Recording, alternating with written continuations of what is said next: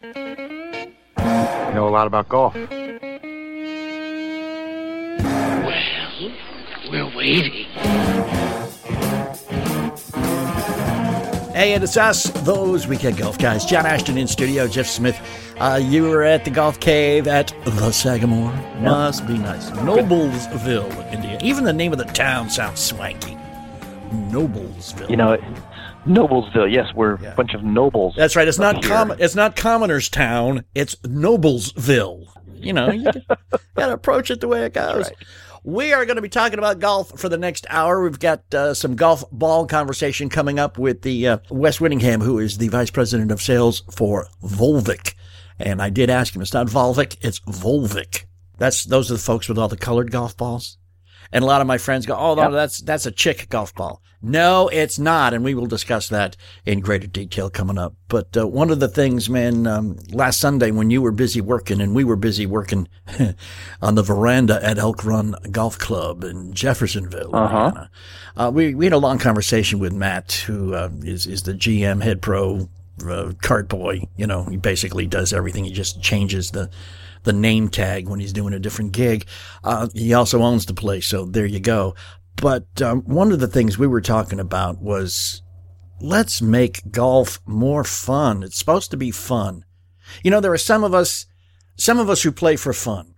And playing better is more fun. That's why some of us come to you and folks of your ilk, Jeff, and say, show me how to play this game better. Some of us play it very seriously. And I got to say, you know, if you're playing golf 24/7, if you're hitting 2,000 balls a day, if you're traveling all across the country, you may have with folks to make arrangements for travel and all this kind of stuff, you're doing it for a living. It really is no longer as much fun. I'm sure if it wasn't fun to some degree, you'd find a different thing to do for a living. But if you're a PGA Tour professional, you're not playing for fun. You're playing for money. And there's a big difference. Yeah, there. And your livelihood depends on it. Exactly. So one of the things that Matt was saying is that why do we get so hung up on the macho-ness, on the ego-driven parts of it? I mean, we were behind, a couple Sundays ago, we were playing, and we were behind a group of guys, 3 guys. They weren't very good. Not that there's anything wrong with that, because most of us aren't very good. But they insisted on playing from the blue tees, because they were 20-somethings, and that's where they thought they should be playing from. I don't care what you think you should be doing. Play to your ability, not to your ego. You know, if you can't hit the ball 280, 290 off the tee, don't play from the blue tees. Move up. It ain't no big deal. No one's going to laugh at you. I agree with you. It's not very often that we do this. But I agree with that. It certainly makes golf more fun. Mm-hmm. It certainly makes time that you're taking to play the game makes that a lot more fun. There are so many things that people do that are really mistakes. A lot of it has to do with, I'm playing from the wrong spot. I'm having to hit the wrong clubs into greens. If I'm playing from too far back and I don't even hit a good tee shot, now I got 1.5 miles away to get to the green. I still think, you know, as the average player still thinks that par is something that they should be achieving on a bunch of golf holes. Mm-hmm. You know, you put that mentality together with playing the wrong set of tees, and now all of a sudden they're out there trying to hit 3 woods out of the rough, which we all know is really successful. And you're doing nothing but frustrating yourself, basically. Yeah, you really are. I mean, it creates an environment that's no fun. And, you know, you watch golf on the tours. You see it on TV, and you see these guys, they hit the ball ridiculous distance. And the people tend to think that they should do that same thing. Mm-hmm. And then they get back there and they play from a yardage that they think they should play from. You know, and I'm an advocate of having a sign on every tee box, not just the first tee box. I've seen golf courses do this on the first tee box. Is if you can't hit your drive this far, go forward. Mm-hmm. Exactly.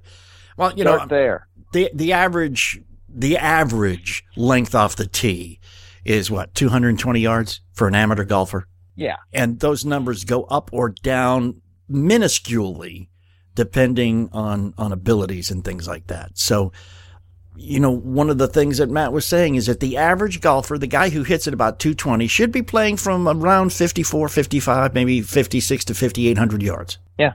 Those are usually the forward tees, boys and girls.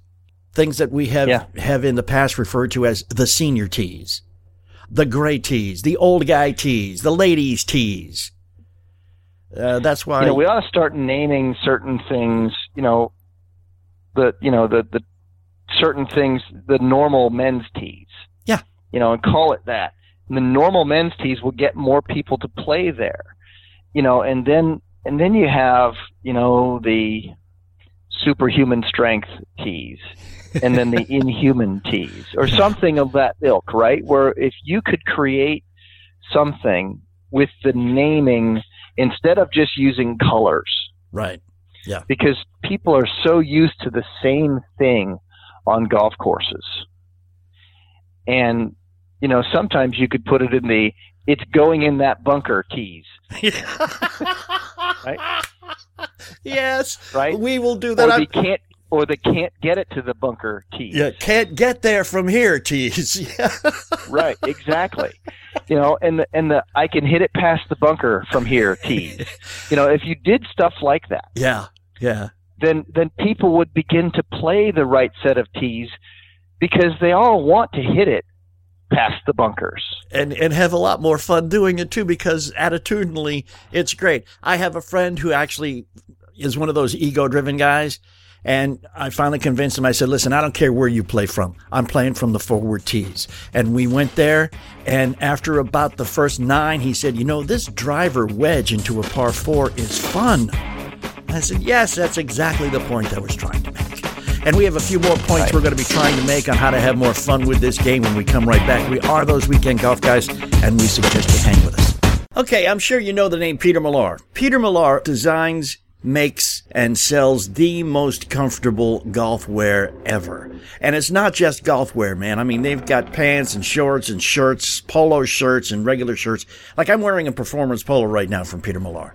And I've been wearing Peter Millar stuff since the early 2000s, way before they ever said, hey, we'd like to advertise on your radio show. So trust me when I tell you this, it is the most comfortable stuff you will ever find, whether you're going to wear it on the golf course, which is cool because it helps protect you from the sun, or a little business lunch or networking activities or whatever it is you're doing. The Peter Millar clothing is going to fit right and it's going to fit in. I want you to go over right now to petermillar.com. That's MILLAR.com/weekend. Check out their stuff. If you use our name, which is Weekend, that's petermillar.com/weekend. You'll get free shipping and a free hat. petermillar.com/weekend. If I were you, I'd go there right now.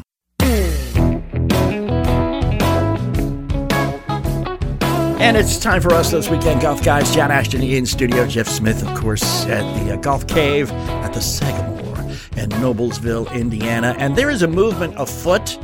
And Jeff and I have been discussing this a little bit, and I think we may have a divergence of opinion. No, yeah. We've never done that in our lives. Well, we did it twice, and it was kind of fun, man. I don't like being a yes guy. One of the things that there is a movement afoot, there is a movement that has been reborn about what they're calling the bifurcation of golf rules, meaning two separate sets of rules, one for pros and one for amateurs.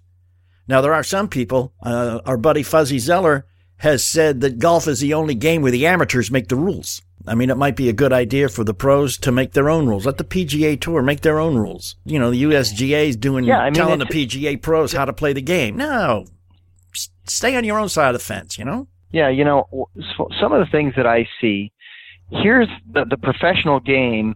They go around and they're making a living, and they have their own set of rules at some point. They have their what they call a hard card, and they have things that apply to that event. Yeah.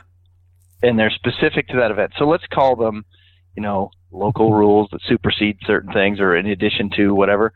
The tour is its own business. Yeah.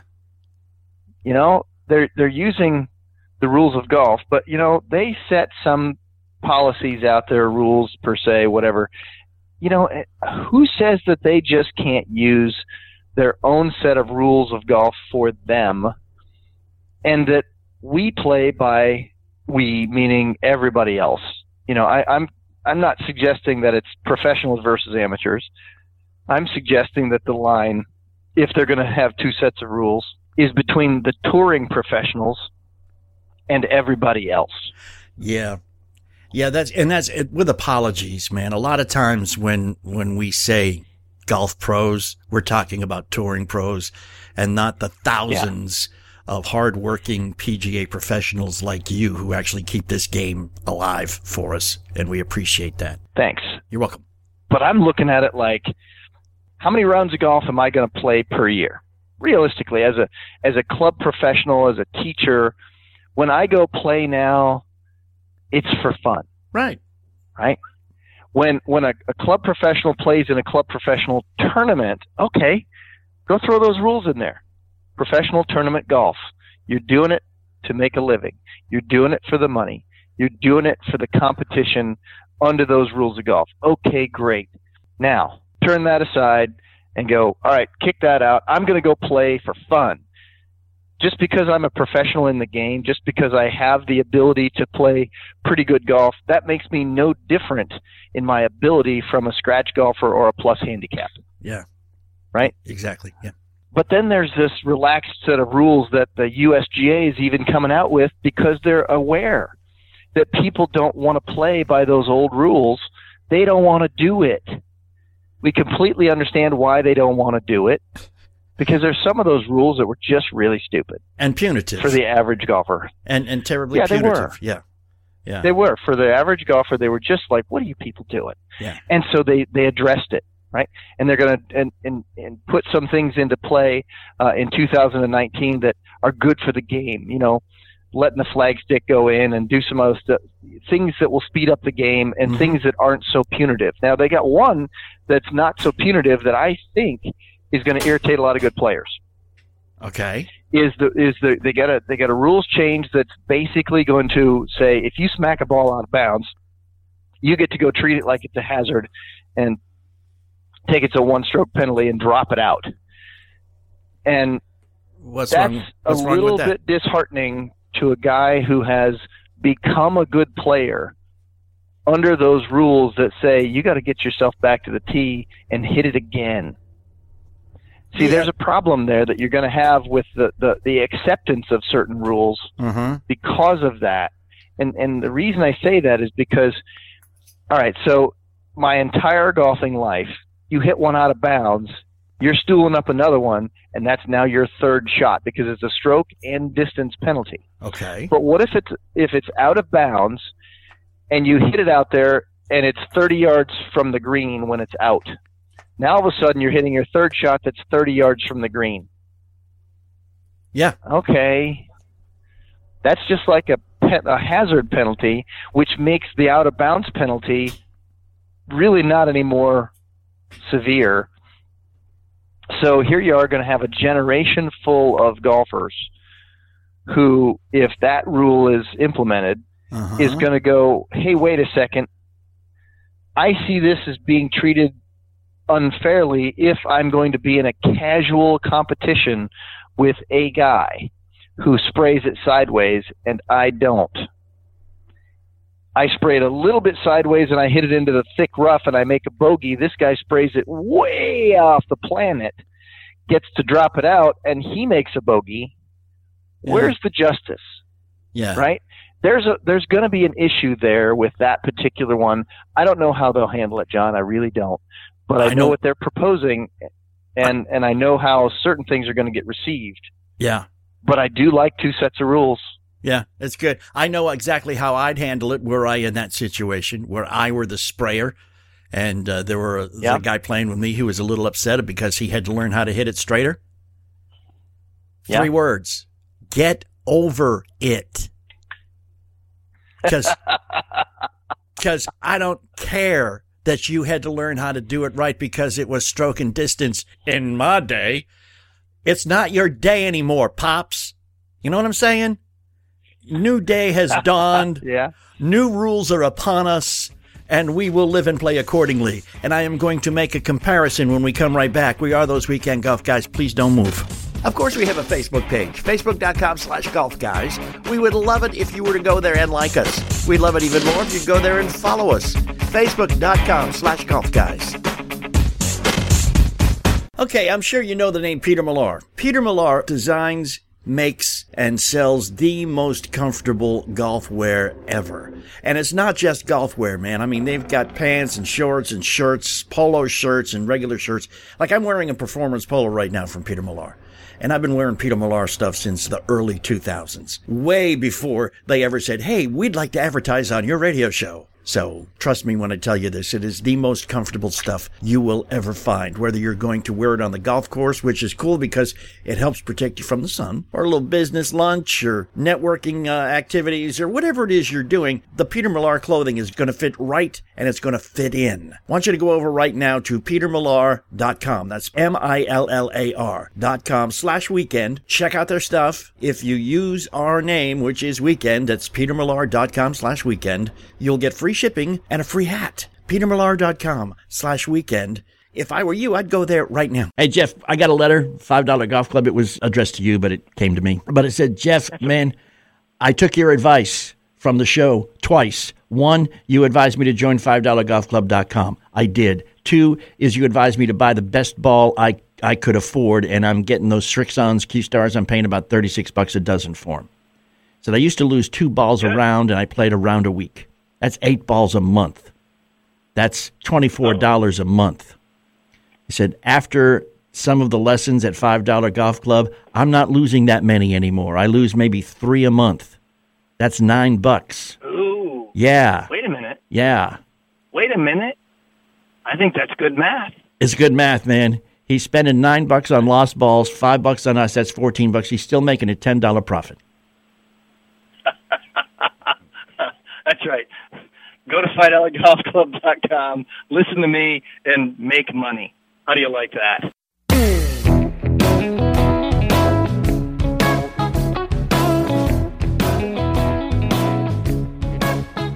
And we're back, those Weekend Golf Guys. John Ashton here. Jeff Smith at the Golf Cave. And which Golf Cave you at right now? Timber Gate Golf Course. That's yep, Edinburgh, Indiana. All right. Also the Director of Instruction at the Sagamore Golf Club in Noblesville, Indiana. Yes, you are. And they're lucky to have you, buddy. Which means I'm driving a lot. All right, we've been talking about rules changes you need to make to have more fun. The main one being, come on, guys, girls, move up. You know, if you can't hit your drive more than 220 yards, which is what the average distance is, move up. You should not be playing tees that are longer than somewhere around 5,500 yards, give or take. Yeah, so, if you're going to have fun, the longest iron that you ought to be hitting into par 4s is a 7-iron. Yeah. In my opinion. Yeah. Because if you've got to hit 6s, 5s, and 4s and hybrids and 3-woods and all that stuff into par 4s, I would hope it's because you just hit a bad drive, as opposed to you hit your normal drive, or worse yet, you actually hit a good one, and you still have that much left into a hole. Then you're not having fun. No, then you're working. You are working. Now, we had a conversation about, in the last segment, about a rule change proposal. When you hit it out of bounds, rather than being a stroke and distance penalty now, it's a take one stroke and just drop the ball somewhere where it's convenient for you. And you thought that might really tick off some folks who learned how to be able to hit the ball straight and keep it from going out of bounds because of the 2-stroke penalty. And they might be rather incensed that you can hit it out of bounds, drop it someplace a lot more convenient, and have an easier shot into the green than they could have even with a decent shot. And what I'm saying is, but things change. You know, when you were learning how to do that thing with the stroke and distance penalty, you were probably still using a persimmon driver. You don't use one now. Well, you've changed with the time. That. You have come up to the titanium drivers because they go farther, and they maybe even go straighter. At least they're more forgiving. So get with it. It's times change, buddy. This is a rule. It's a good rule for most people, so go with it. You got a problem with it? Then don't follow it. But I'm going to follow it, and don't give me no crap about that. Well, you know, that's the thing. Those of us who've played by the rules our whole lives will play by that rule. You know, it's one of those things that we'll sit there and grumble about it because it's a little less fair. What it will do, John, is it will make a guy like me might not play as much golf competitively with a guy who will spray it a little farther, but wants to compete. So what we'll do then is we'll play more casual rounds of golf together. It'll be one of those perceived by guys like me rules to go, look, all they did here in terms of pace of play, in terms of people wanting to come back and play the game, they've done a good thing. The downside to it is that they've made it where I have lost my skill advantage. Right. And they've made it where I've lost my, I've put so much time, effort, and energy into having a skill advantage. They've essentially legislated that out. And so then I won't compete as much in, say, club tournaments. Let's say you're a member of a public golf course and they have a tournament and you have an established USGA handicap and I have one as well. And the point is for us to go compete against each other together in the same group or the same tournament. Right. And all of a sudden now, the higher handicapper guy who's going to tend to spray it out of bounds, he's going to get an advantage in the tournament situation. The lower handicapper, the better player, the ones who are geared toward that, the ones who've earned that. So what's going to happen is the competition aspect of it will go down. And that's where I look at that and I think the guys like me who have who hit the ball straighter, they will compete pretty much with the low handicap guys and nobody else now. Yeah, but because at least they'll be on the same playing field as far as skill level and how the rules affect their handicaps and whatnot. You stand on and I think that's where it'll change. You stand on a tee box and you look at a hole and you say, if I hit it straight, I'm going to have 160 yards into the green. Say, but if I hit it over there out of bounds, I can drop it and have a 60-yard shot into the green. You can do that just as easily as the other guy. In fact, you could do it on purpose, whereas the guy you're playing against is probably going to only do it as a mistake. You could actually use that and go that way and not have to worry about it. But we wouldn't do it. Oh, we wouldn't do it because we wouldn't do it. I wouldn't do a thing like that. No. It isn't that. It's not a right or wrong issue or anything like that. Uh-huh. It goes against our nature to hit one that's not in the fairway. It goes against our nature to play one strategically to have a drop advantage as opposed to a shot that got us there. One of the big things about people who work hard at their games to get better at the game is for the thrill of hitting a great quality golf shot into a good place. There's no question about that. Yeah. So that's what I'm saying is that's really the issue is in the competition aspect of it, because then we feel like we got cheated out of it, meaning that I just got tied or worse yet beaten by a guy with lesser skill. Yeah. And that's the aspect of it that I'm speaking about. I'm not speaking of it about, I could use the rules to my advantage and I could gain a whatever. Yeah. Okay. I don't feel good about that because I didn't play golf for hitting it out of bounds and getting a drop. I play golf for hitting a great quality golf shot and being rewarded from my own efforts. That's really where that conversation comes from in a guy like me. Yeah, it's a moot point. So anyhow. I get that. One of us hits it out of bounds, and we're just going to kick it in bounds anyhow. So there you go. However, the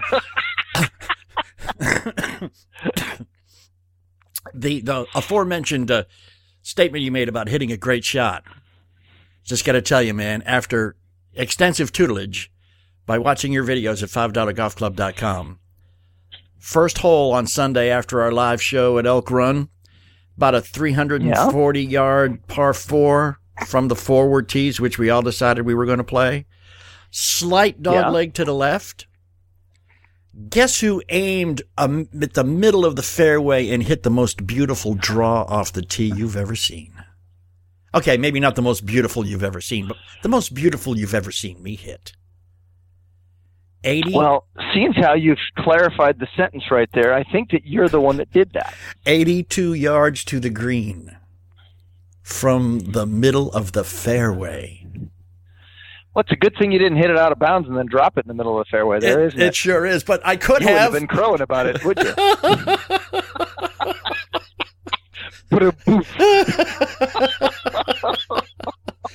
That's right. So it really doesn't matter now how well I hit it off the tee. I can just put it there when I'm done anyhow.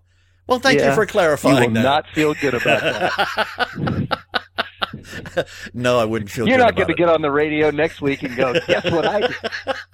Guess who hit the most beautiful shot out of bounds and then made up for it for the drop? And I got the best drop you'll ever see.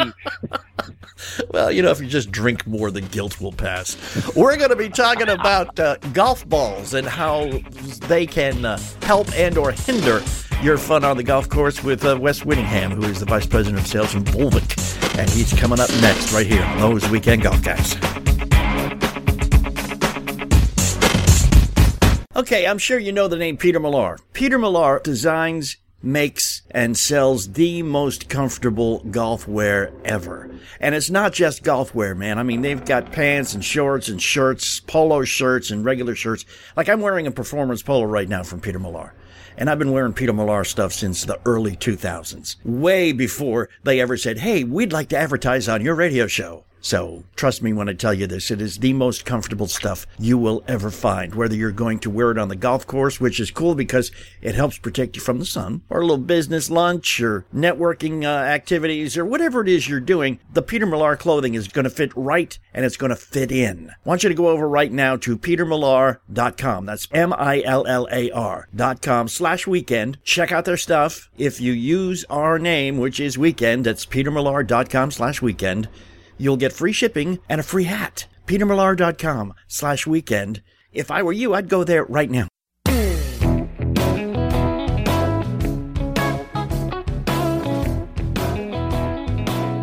And welcome back. We are those Weekend Golf Guys. John Ashton here in studio. Jeff Smith is up at the Sagamore, teaching people how to play better golf. And we're going to be talking about golf balls because that is part and parcel of playing better golf. And on the line with us, Wes Wittingham, who's the VP of Sales for Volvik. Wes, thanks for joining us here on those Weekend Golf Guys. How you doing, man? Wonderful, and thanks for having me. I really appreciate it. Listen, I'm going to say something up front, and if it's wrong, tell me it's wrong, and I'm sure it is. But one of the things that a lot of us, because they're colored and because you do an awful lot of work with the LPGA, a lot of people consider Volvik to be a chick ball. It isn't, though. But far from it. How do you fight that? It isn't. Well, historically, because we're the only golf manufacturer that actually sponsors one of the a tour event on one of the four major tours, the Volvik Championship. Right. We aligned ourselves with that simply because it was such a great fit. The company is based out of South Korea, out of Seoul, South Korea. Mm-hmm. In that country, the LPGA is held at a completely different standard, quite frankly, than it is here in the United States. Their tour stars are all women, and they're held in extremely high regard. And that path was paved by Siri Pak. Yeah. And since then, there's just literally a whole army of young girls out on tour. And so it was a natural for Volvik to align the brand with an LPGA event. But no, we're not a quote-unquote chick ball. Yeah. Far from it. We have 33 different SKUs across a wide range of different types of constructions. And really, we pride ourselves on having a product that's great for all different skill sets. Yeah. 33 is an awful lot of stuff to manage, man. I mean, as the sales manager, you've got to be, come on, people. What are you doing here? Yeah. But I mean, yeah, exactly. Also, exactly. So you are a sponsor now of the Long Drive Championships too. So I mean, you're going for the distance market also, I would imagine. No question about it. Yeah. No question about it. The World Long Drive Tour is it's an exciting vehicle for us to get our brand out there and continue to grow our brand recognition with players of all calibers. But that's a tour that is somewhat part WWE, if you will, and NASCAR and all kinds of different elements to it because it's, they've got the smoke going, the music, the rock music going, everything else. And the beauty about that whole tour is that it's instantly gratifying for people that are watching it. You know, at a regular tour event, they play 4 rounds of golf over 72 holes or more if there's a playoff, and it's really kind of a long, drawn-out type of situation, whereas the World Long Drive Championships and the World Long Drive Tour, you know, players have 3 minutes, and, you know, they hit, 10 balls, and they've got to get it in the grid. Yeah. That's what it's all about. Yeah. And they play against each other. You know, it's an elimination type of situation, but it's instant gratification for the fan, and it's all about distance. And that's so we really enjoy that part of it. And these guys are, men and women, are phenomenal athletes. Yeah, we had one of the female champions in town here for something going on a couple weeks ago, and she had a swing speed of 118 miles an hour. And I'm just like, I get tired just thinking about those numbers. I couldn't. Yeah, exactly. I could not manage that at all. You know, I was at the PGA show probably about 6 or 7 years ago now, and I overheard some folks at your booth basically tisking about how could you possibly be so against the traditions of golf and actually do a colored golf ball. I mean, optic orange we could see, maybe yellow you can see that, but I mean, you guys get more colors than in the rainbow. And I mean, that's a great position, I think, for a new golf ball company coming out on the market. But were those 2 guys the only 2 people who had a negative reaction to the different colors, or have you had to overcome some of that too? A little bit, not really quite as much as you might think, but it's, golf balls for the most part, from so many different manufacturers, which there are, really 6 or 7 really main players. Right. But they're all making the same thing essentially in the form that they're all white, round with dimples. So how do you really distinguish yourself or differentiate yourself apart from one of the other manufacturers? And for us, the visual element of having all these different colors is the obvious way. We have 10 different colors just in the Vivid product alone. And, it's a very wide ranging color scheme. Yeah. The benefit for us, of course, is that people really react differently to different types of colors.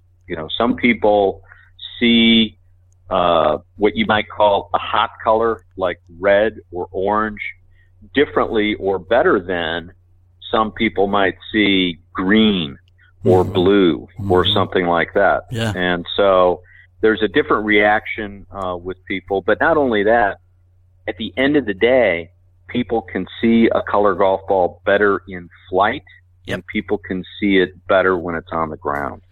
Which leads me to my next question. Go ahead. Do you see a seasonal change in the color or the sales of specific colors? Because do specific colors sell better like in the fall when they're easier to see when you hit one into some leaves or something like that? No question about it. Yeah. No question about it. Definitely. In the fall, we definitely see more red. Yeah. Red sales picking up. And our best 3 selling colors overall, regardless of season, is red, green, and orange. But we really see some of those brighter colors pick up in the fall in particular.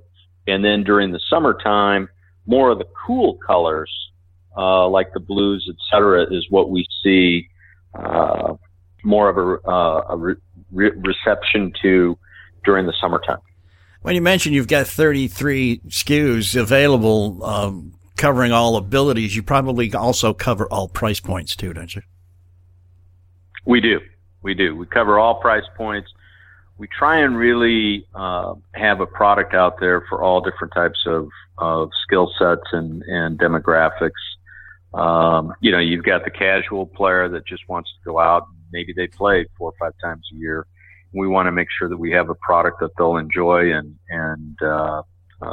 want to buy and hit their price point. At the same time, you have the avid players out there that are going to be playing 40, 50, 60 times a year, take their game very seriously, and certainly we'll build a product that is suitable for them, and they're going to pay a little bit more money for it simply because of the construction of the product. Right. It is the main difference, because one of the things that Jeff and I keep harping on over and over and over again is play the best ball you can afford from a reaction standpoint. And you really want one that can go far when you hit it, with an average, quote unquote, swing speed. But you also need one that's going to perform very well around the green, because most of us amateurs are not going to be hitting greens in regulation on a regular basis. We're going to be taking a lot of chips and pitches to get there. So, right. How many of your SKUs would you recommend, and what kind of nomenclatures, I guess, should the person who is not conversant with Volvik be looking for? Right. So, what it really boils down to is you have two different types of cover materials that most manufacturers produce. One is urethane, the other is Surlyn. Urethane is a softer cover, and it spins. There's higher spin rates with urethane, which creates a softer feel, and you have a better ability to control the ball around the greens, particularly with short irons, pitches, chips, etc. Surlyn, which is a more durable cover and it's a little firmer, is less expensive, but it also has, because of the technology that's gone into it, manufacturers are able to make a very high quality Surlyn product that is still provides an awful lot of feel, still provides a lot of spin around the greens, but it just doesn't quite spin as much as urethane. So you're not going to have the same level of stopping power, if you will, right, around the greens. Yeah, it's the Surlyn covered balls we pull out when we're trying to get over water. Yeah. Exactly. Wes, can you hang on one second with me? We're about time here to take a quick break. Wes Wittingham with Volvik. He is the head honcho in the sales department. So, if you want to get a discount, just get in tight with Wes. We are going to be talking a lot more about golf balls in general, Volvik in particular, when we come right back. We are those weekend golf guys. Don't you move.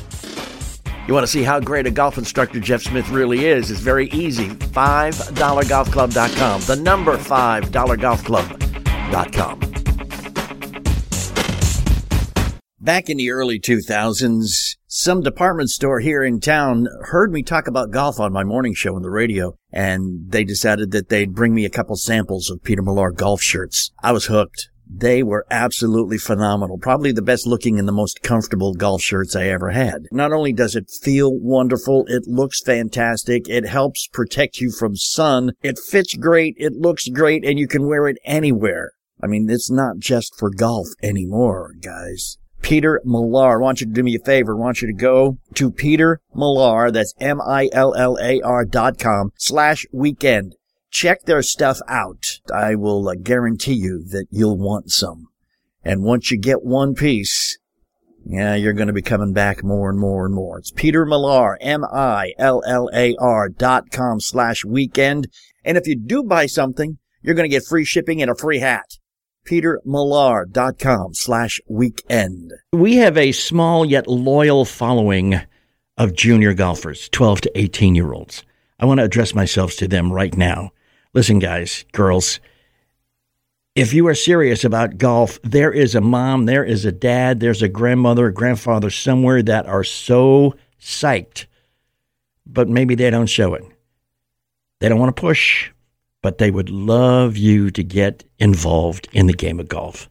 So why don't you go to them right now? Say, Mom, Dad, Grandpa, Grandma, I want to get better at this game. I want to get good at this game. I want to learn from a guy who has junior champions, high school, collegiate champions. He's even got a student who's kicking butt on the web.com tour, and it only costs $5 a month, and I can learn at my own pace. And parents are going to be able to learn from their phones, which they don't drop out of their hands anyway. $5golfclub.com. Join for your kids' sake.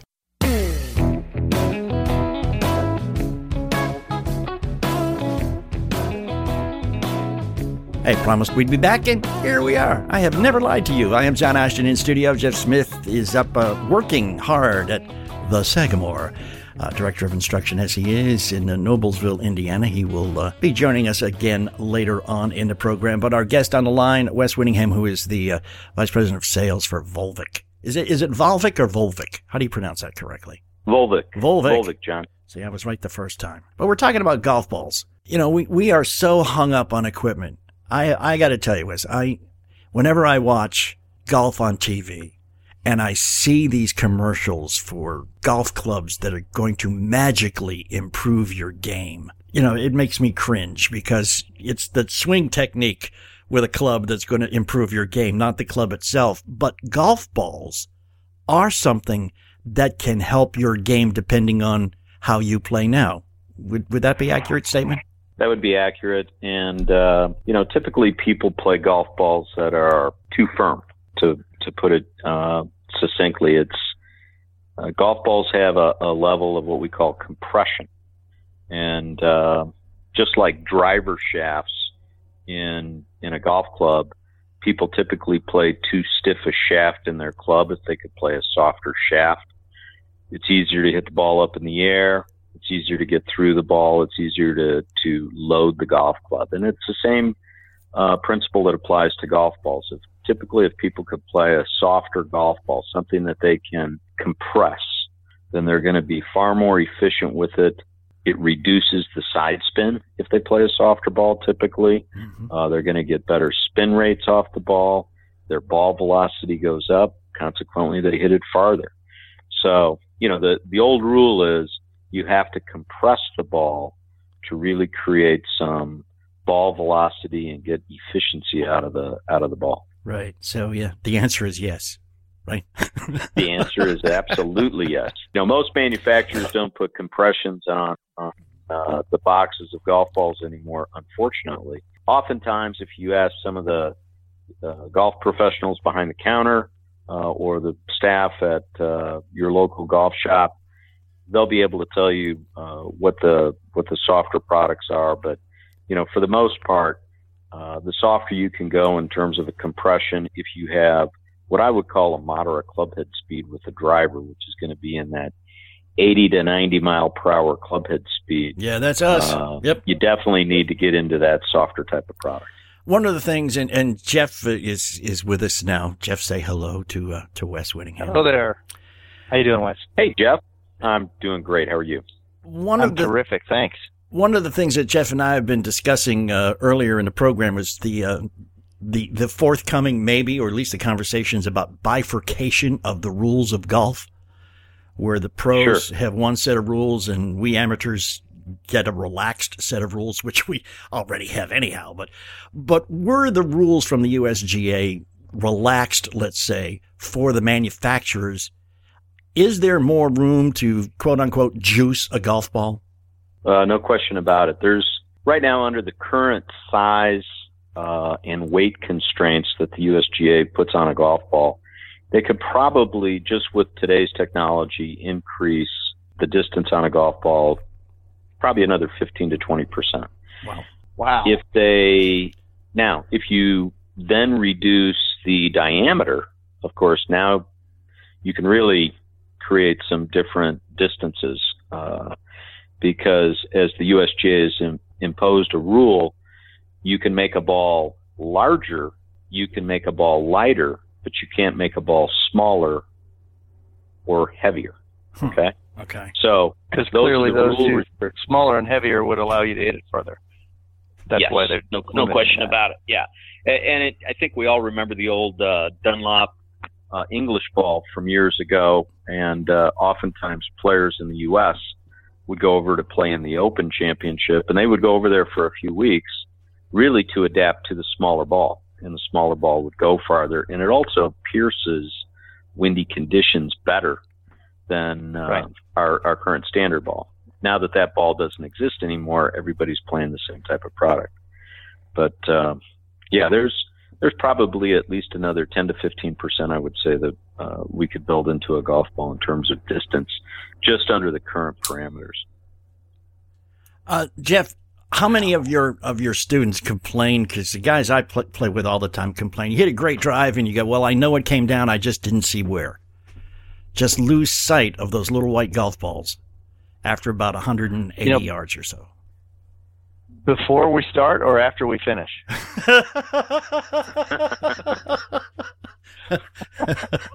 Okay. I get your point. Sorry. But the color, in fact, one of the things, I don't know if you were here, we were talking about the sale of different colors changes seasonally with Volvik, because some are easier to see, like when you hit it into a bunch of dried leaves, which I know you don't do, Jeff, but normal people oftentimes will do that in October and November. And it's kind of hard to find a white ball when it's sitting there underneath brown leaves. So the colored thing would probably work a lot better for a lot of us amateurs in terms of being able to actually see where our ball went, because following the flight of the ball is one of the main problems that amateur golfers have. That's why we lose so many. Yeah, John, and I would simply say this about color just in general. My career stretches well over 30 years in the golf industry in a variety of different capacities. But I can remember when, it was common for people to wear golf shoes with spikes, where people played with persimmon woods, and a metal wood was thought of as a driving range golf club, right? Yeah. And the only time you saw a color golf ball was at the driving range as well. It was yellow with a black stripe on it. Yep. So things have changed dramatically over the last 30 years with different types of materials, products, etc. Today, you can't find a golf shoe with metal spikes, and everybody wears some type of spikeless footwear, some that really don't even have removable cleats. Mm-hmm. Drivers are all carbon fiber or titanium for the most part. And again, you're never going to see a persimmon wood by any tournament player in their bag, I'm sure, ever again. So Same way with golf balls. I'll make a statement right now. I would suggest to both of you that within the next 5 to perhaps 10 years, there'll be a time where white golf balls won't even exist, and everybody will be playing with a color golf ball. It's easier to see. Yep. And I think the thing that's held color golf balls back, at least to this point, up until Volvik came to the industry, is that people looked at color golf balls as a novelty item or a product that really wasn't a high performance golf ball. Yeah.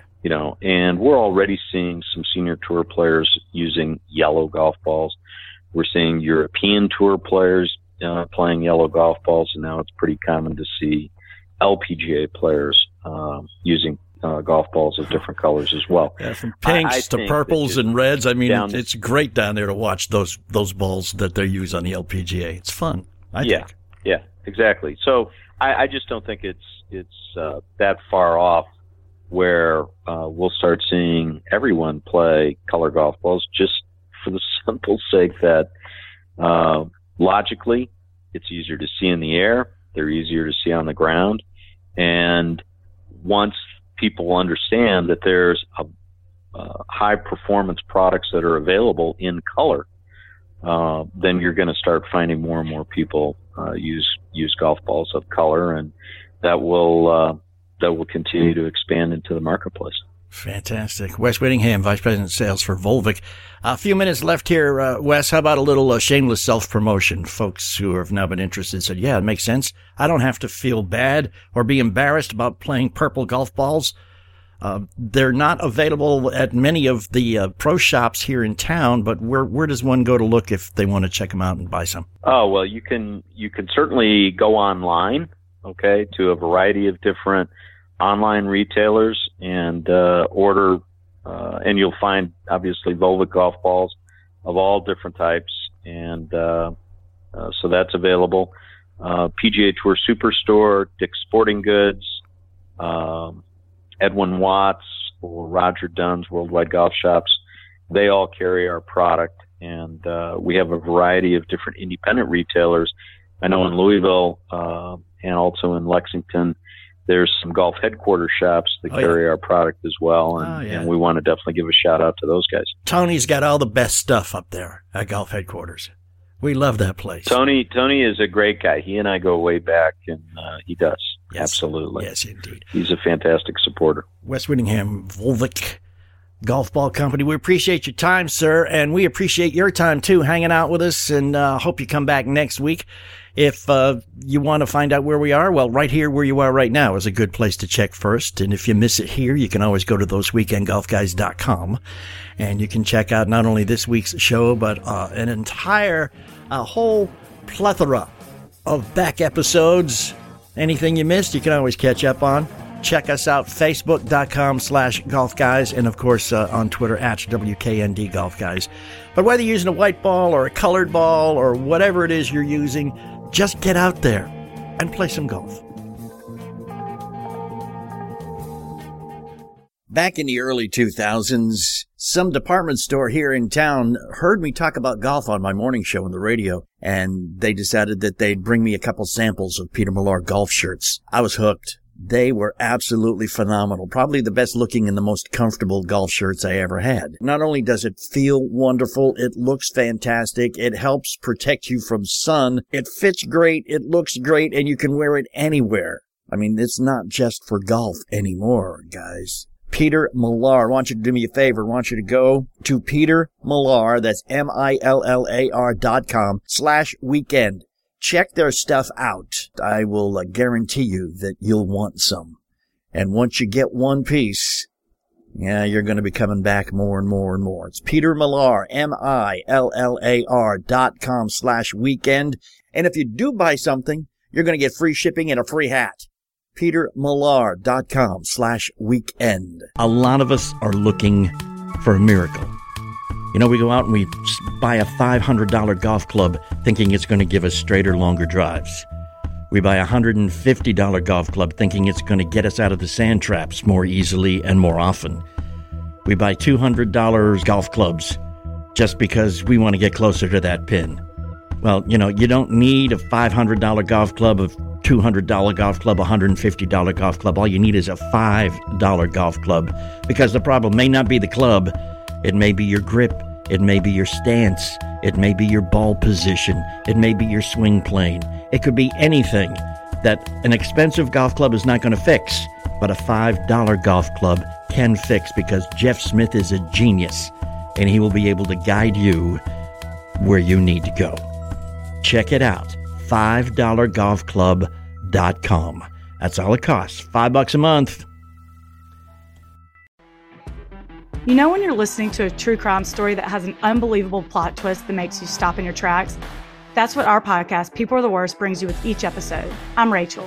And I'm Rebecca. We're identical twins who love true crime cases that make you say, didn't see that coming, and we hate the people responsible for them. Listen to People Are the Worst now on Apple, Spotify, or wherever you get your podcasts.